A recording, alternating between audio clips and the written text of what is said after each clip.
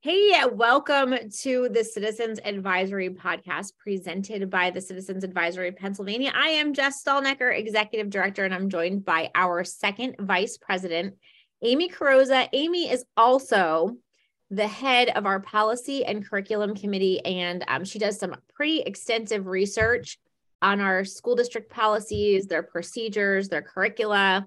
And this is to include today's topic, which is school climate surveys. Sounds pretty harmless, but when we do a deep dive, there's more to it, as usual.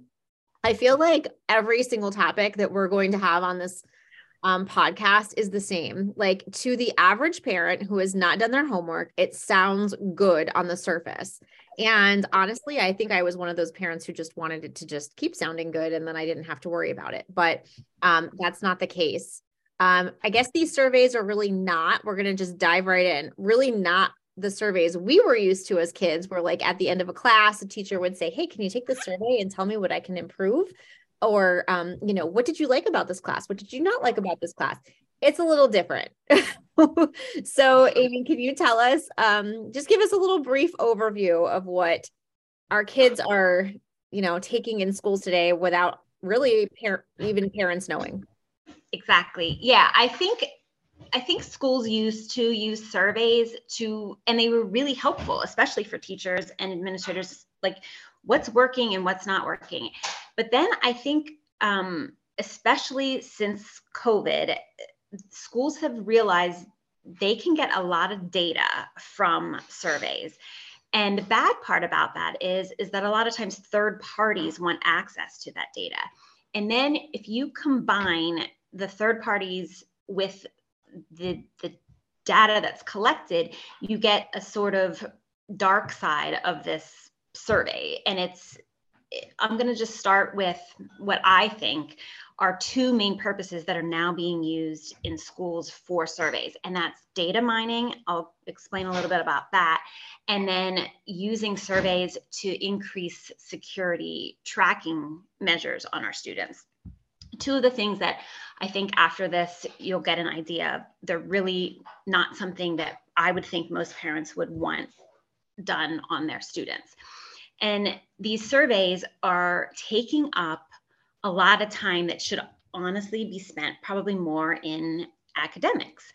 Yeah. These surveys, they're called different things. A lot of times they're called climate surveys, wellness checks. Sometimes they're called like equity surveys. Sometimes they're behavioral risk surveys. There's multiple types of surveys that are given. And I can guarantee some of them I know are in probably 95% of PA public schools. Others vary by school district. And you probably would just have to find out from your school exactly which surveys are being done. Right. But the ones that I want to focus on more today are the climate or wellness SEL type surveys, which is social emotional learning surveys. And they, like Jess said, they sort of sound like they're going to be good, but they're collecting extensive amounts of data on the students because they're being performed on their Chromebooks. So what they're able to do is there's about 100 questions usually per survey. I can give a little bit of samples later, but they take the information and they're able to build sort of like an SEL profile per student, a social emotional learning profile per student. And that is collecting the information on what the student feels about themselves, what the student feels about their other students, what the student feels about their teacher, what the student feels about their administrators, what the student feels about the school in general. And these social emotional profiles can follow your student literally from kindergarten through 12th grade. And then if they're sold to third parties, college, they could have effects that, could do something to their admission to college. Like, that's not unforeseeable. Right. So that's a little bit of like the types of surveys that you need to look out for.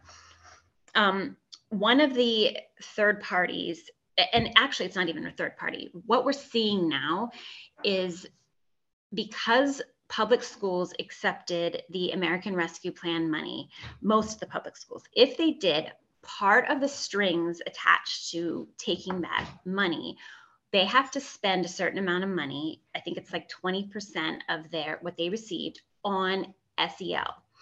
And that's social emotional learning. They could spend it on the curriculum, or a lot of times schools are choosing to spend it on companies that provide surveys because it's data collection.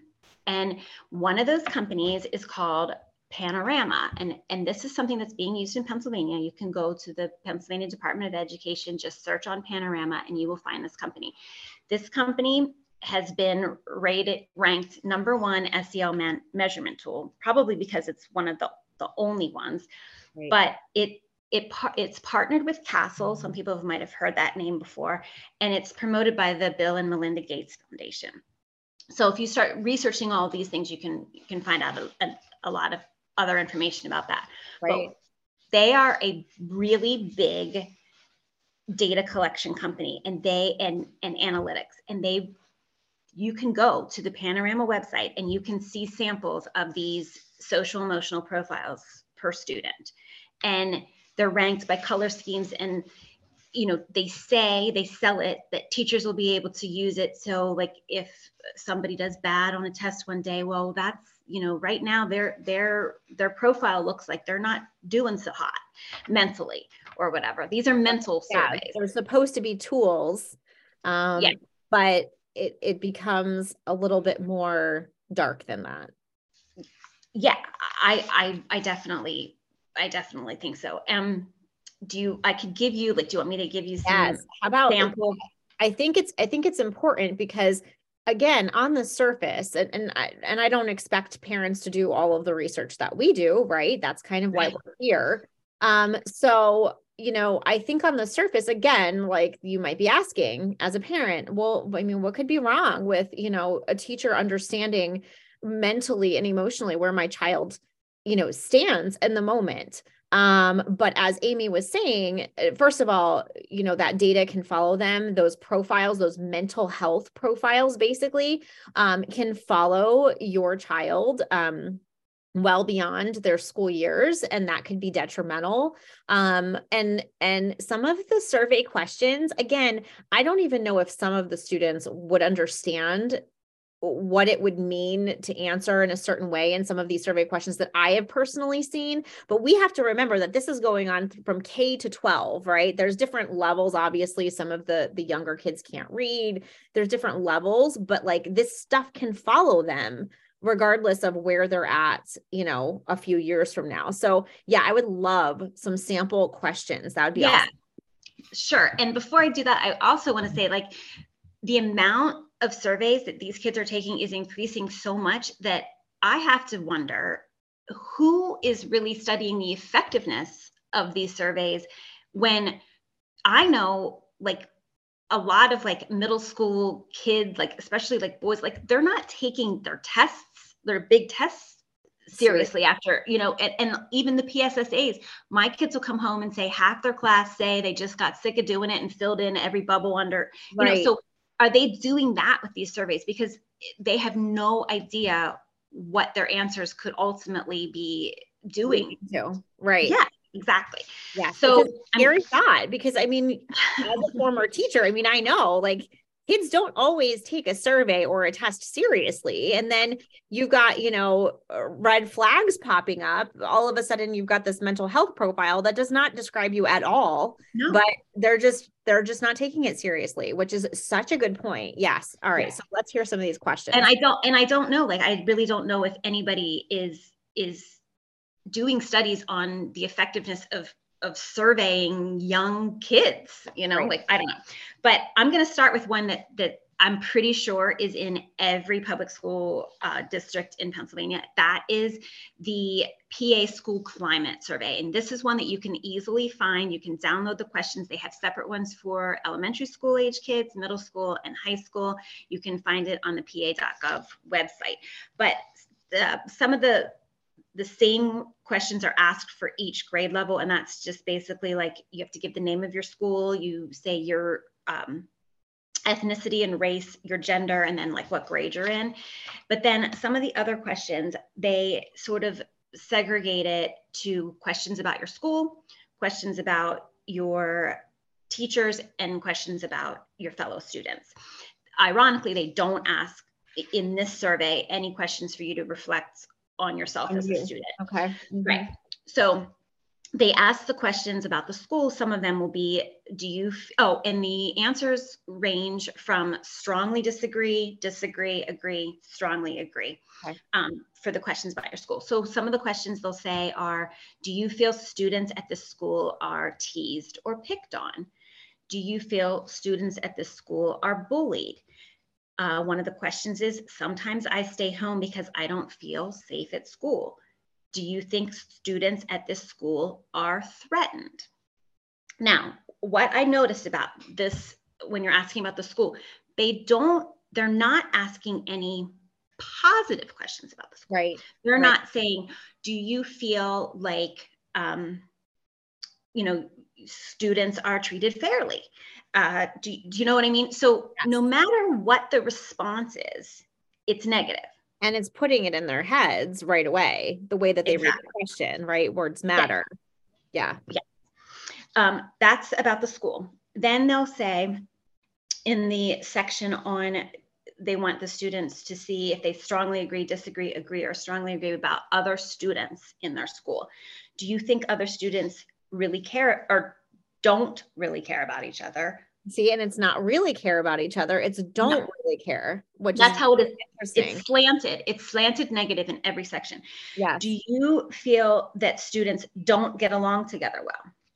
They just look out for themselves. Stop and think. Do you think students stop and think before doing anything when they get angry? I mean, I don't even know how another student would know if their other students are thinking like that, because they're not having those conversations with these people. Right. These are the questions. Okay. Here's questions about your teachers. Do teachers often connect what you're learning to life outside of the classroom? Okay. Do you think teachers encourage students to share their ideas about things we're studying in class? Do you think your teachers really care about you? Do you think teachers will help you make up work after an excused absence? Those are the teacher questions. And then they end with questions about, do you think adults in this school are too busy to give you help? Do you think adults in this school apply the same rules to all students? Do you think adults in this school are willing to take time to give you help? Do you think students in this school already know the material that's being taught? Will the teacher give them more advanced assignments? I mean, I don't know how kids would know the answers to some of these, but those are the types of questions that are in this survey. Yes. So when you don't ask a lot of positive questions and you just have varying degrees of negative, you can sort of form the narrative that, well, no one's treating each other well and everyone's getting bullied and nobody feels safe. Okay. So then enter in, well, we need to do something about this. So we need more restorative justice practices for discipline. We need more security measures to keep kids from, fighting with each other. And that's where they're getting their data that shows kids aren't safe at school. Kids don't feel safe at school. Kids are getting bullied in school. They need the Safe to Say program. We need more mental health programs. All of these things, because these are the types of surveys they're basing their information, decisions on. Yeah. Those are the climate type surveys. Now I'm going to talk, I'll just give you some examples of the SEL type surveys, because these are the things that I believe, if they haven't already started, they're coming down the pike, because the next school year is when they're going to have to be focused more on SEL, because they took the ARP money and they've already factored it in. Who are listening and who maybe listened to like our first episode, we talked about ARP money. We talked about the ESSER grant. It's ESSER, and you can actually look it up on the Pennsylvania Department of Education website. And we actually, on our website under resources, we have a link to a highlighted copy of the entire ESSER grant stipulations, and you can read about this in there. And some of the things that kind of were red flags to us. That was one of the first things as an organization that was like, whoa, like what's coming. And so that alerted us to something like these surveys, which again, social emotional learning sounds great, but here's where we're going. So yeah. And remember, these surveys are taking place in like every subject at your kid's school in place of academic time. Right. Exactly. Right. So here is an example of an SEL skill survey and competency that came from Panorama Education, which again is being promoted by the Pennsylvania Department of Education. So if your school is spending SEL money on surveys, it's going to be these types of surveys. And this is per student. So they're asking, they sort of frame it to your student that whether a person does well or poorly in school depends on a lot of different things. You may feel that some of these things are easier for you to change than others. So in school, how possible is it for you to change? And here are some examples. Being talented. So they're asking kids, is it possible for you to change being talented? Is it possible for you to change giving a lot of effort? Is it possible for you to change behaving well in class? Is it possible for you to change liking the subjects you are studying? How easy do you give up? What is your level of intelligence? Is it possible to change your level of intelligence? Mm-hmm. And that's your performance in school section. And your answers range from it's not at all possible to change, little possible to change, somewhat possible to change, quite possible to change, completely possible to change. Okay. So they're measuring how adaptable the student is, how, this is where you see how they could create a social emotional profile per student to see right. what type of person you are. Right. Your behavior questions are, how often are you polite to adults? Almost never, once in a while, sometimes, frequently, almost all of the time. I don't know what this has to do with education. Yeah. How carefully do you listen to other people's points of view? How often are you prepared? How much do you care about other people's feelings? How often do you follow directions? How well do you get along with students that are different from you? How often did you pay attention and ignore distractions? How clearly are you able to describe your feelings? When you're working independently, how often do you stay focused? I mean, there's 30 more like this, but how often do you compliment others? How often are you polite to other students? Why do they need this information, and how reliable is it? It's right. And then there were some others where, they might not be, again, in your student's school now, but there's some more really kind of red flag questions that we wanted to bring up, because you just never know. And you do need to be aware that these surveys are out there and that they are being given and probably closer to home than you think.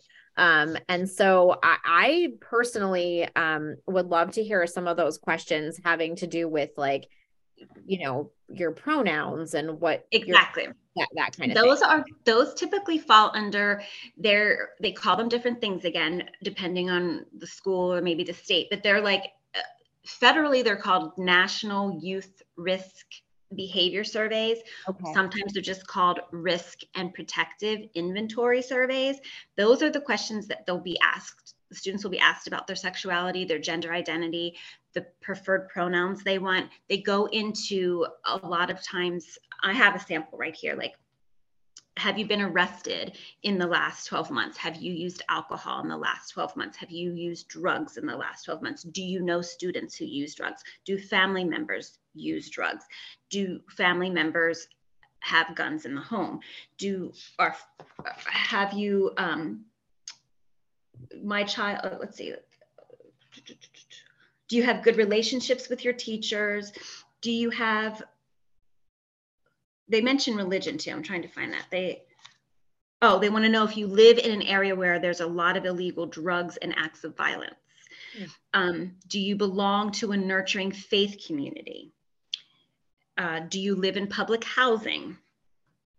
These are all, I mean, extremely invasive questions that, quite frankly, are illegal to even be asking children. Right.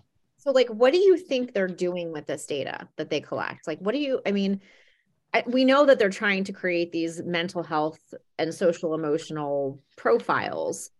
Like, I mean, honestly, in our school district, I can tell you right now that even if they got a couple like red flag answers, there's no way they could wade through that information at my district and say, okay, like you need to go talk to a guidance counselor. Like that's not happening. Like I can guarantee. And in fact, and I don't know if we really have time to get into it, but there's something called the Rhythm app, which was something our school put into place. But so many parents were like on top of it and said, we opt out, that they just, after 2 weeks, it faded away. But it was especially for like the younger grades where they had to answer kind of how they were feeling that day.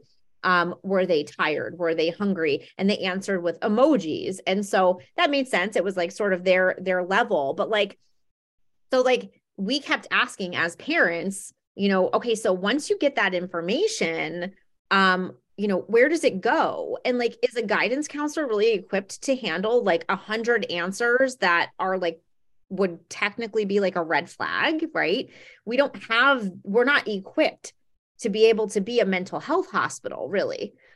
So I'm just wondering what your thoughts are there. Yeah, well, in the case of like Panorama, because they are a data collection and analytics company, they take all of the analyzing and reporting, and you're paying for that service. So the school is paying them they will provide the surveys, but then the school provides the data, and they will take the data, analyze it, and report back to the school in all kinds of metrics. They can do it by classroom, they can do it by grade, they can do it by ethnicity, they can do it by gender.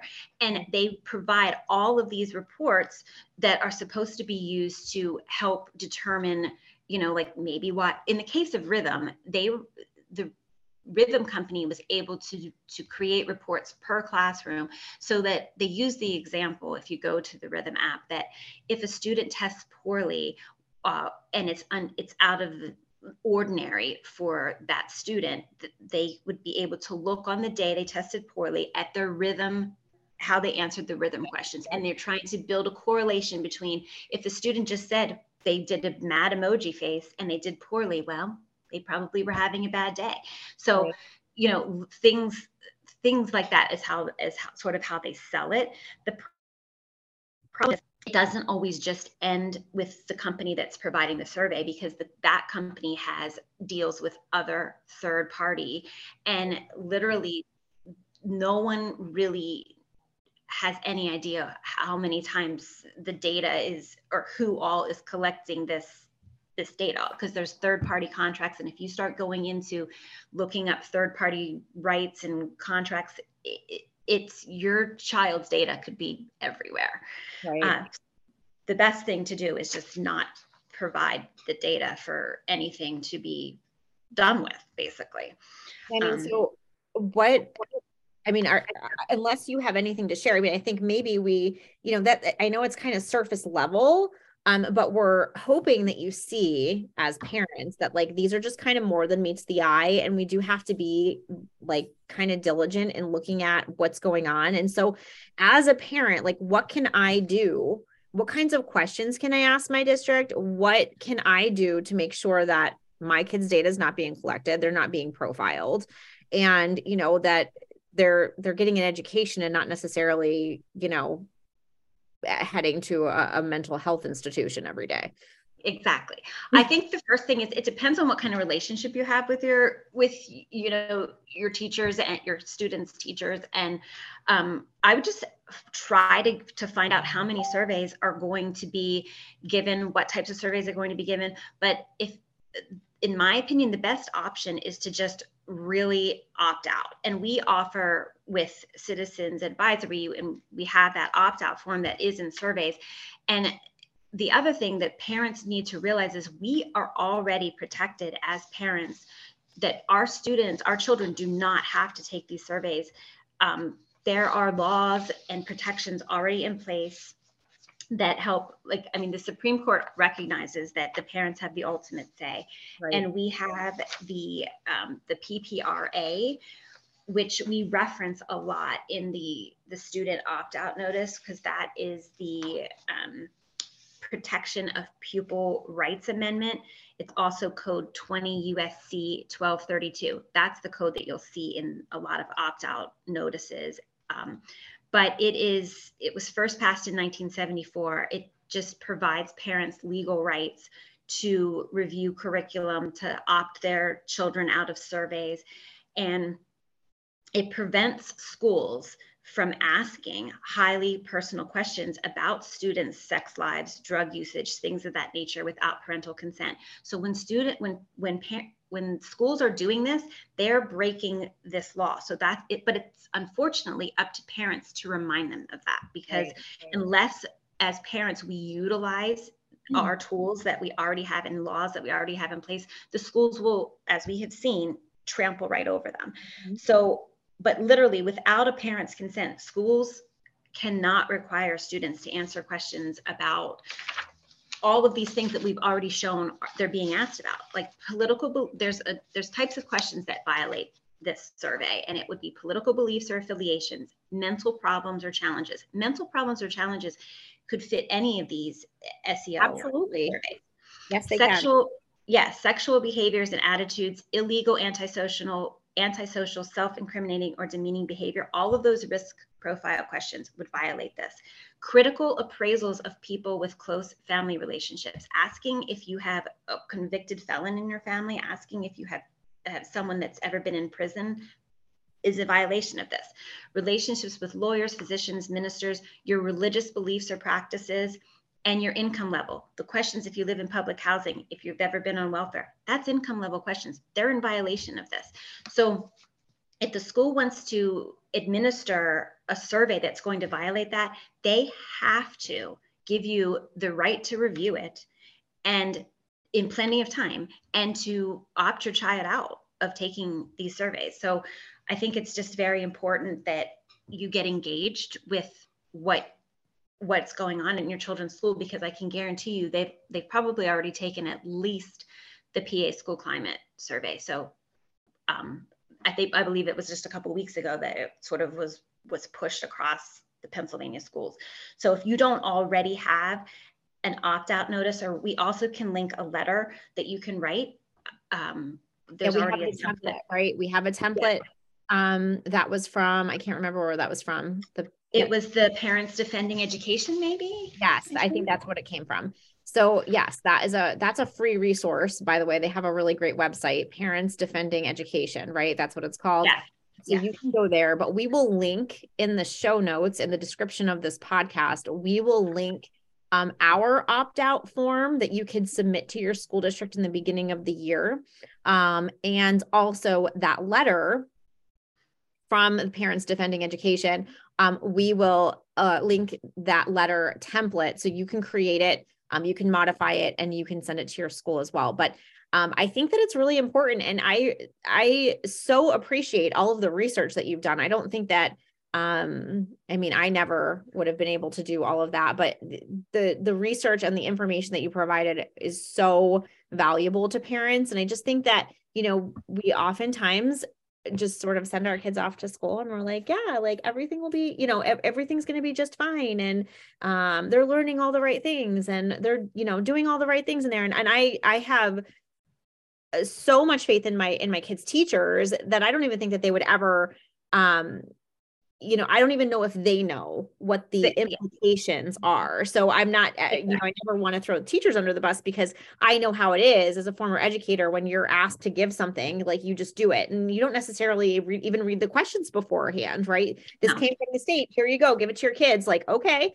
Right. So I think it's so important to just be aware and, like you said, to be engaged. So I'm so thankful, Amy, that you joined me today to explain. Thank you. I also want to, I should have said this too. I think it's really important, especially if you have kids that are, old enough to to read and sort of understand. So probably, you know, third, fourth grade, talk to them about the surveys, because these kids, they don't understand that there's anything could potentially be wrong with surveys. And so they're not necessarily going to come home and say, I took a survey today.